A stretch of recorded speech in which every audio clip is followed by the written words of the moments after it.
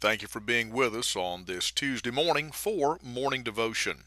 This week we're looking in the book of Mark, chapter number 16, and in verse number 15, where Christ said, "Go ye into all the world and preach the gospel to every creature."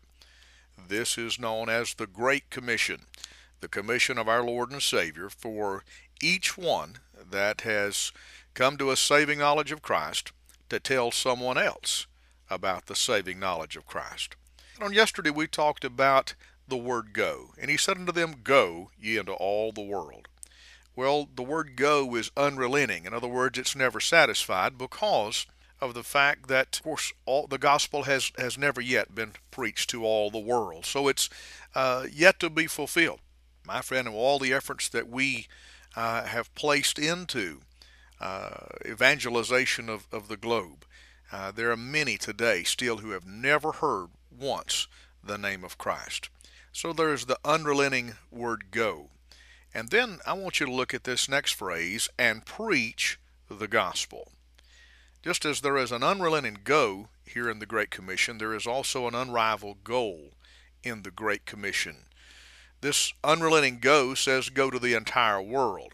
And this unrivaled goal says that we are to proclaim and preach the eternal word. The Bible says, and preach the gospel. Now, I don't understand all I know about this, but I know the Word of God to be true. The Bible says it's by the foolishness of preaching that God sees fit to save. It's by preaching. As a matter of fact, in a day when teaching has become more popular than preaching, the Bible says that in the last days that they would heap unto themselves teachers having itching ears. Not too many people want to hear old-fashioned, heaven-sent, anointed preaching anymore. And yet that is the mode that God chose to proclaim the truth of His Word. Someone asked one time, said, "What's the difference between teaching and preaching?" And someone replied, "Well, one's just a little louder than the other." Well, one may be a little louder than the other, but may I say it this way, there is a vast difference in the fact there's something about the anointing of the preaching of the gospel of Jesus Christ, something about the anointing of preaching the word, that there's no other mode that even comes a close second.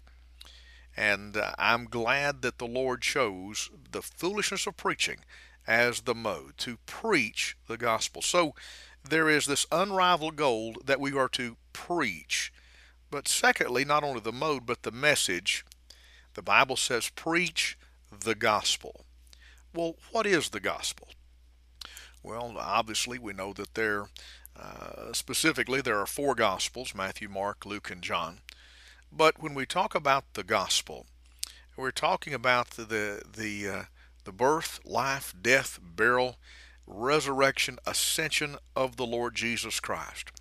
We're talking about God coming down to man and dying a sacrifice, bridging the gulf and bridging the gap between God and man, and becoming that mediator, the Scripture declares, the man, Christ Jesus. That's the gospel. And for all who will hear the gospel and whom the Lord will open their heart, the gospel has a everlasting changing effect upon the heart of man for those who will receive it. And so there is a goal here, and it's an unrivaled goal. It's a goal like no other goal, and that is to preach the gospel. My friend, there's not enough social help to change the world.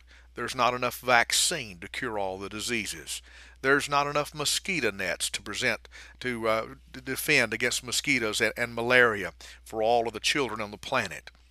There's not nothing that we can do for everyone to change their existence and their conditions on this earth. But thankfully, there is something that we can do to change their existence in eternity to come, and that is to go into all the world and preach the gospel to every creature. What are you doing to fulfill the Great Commission?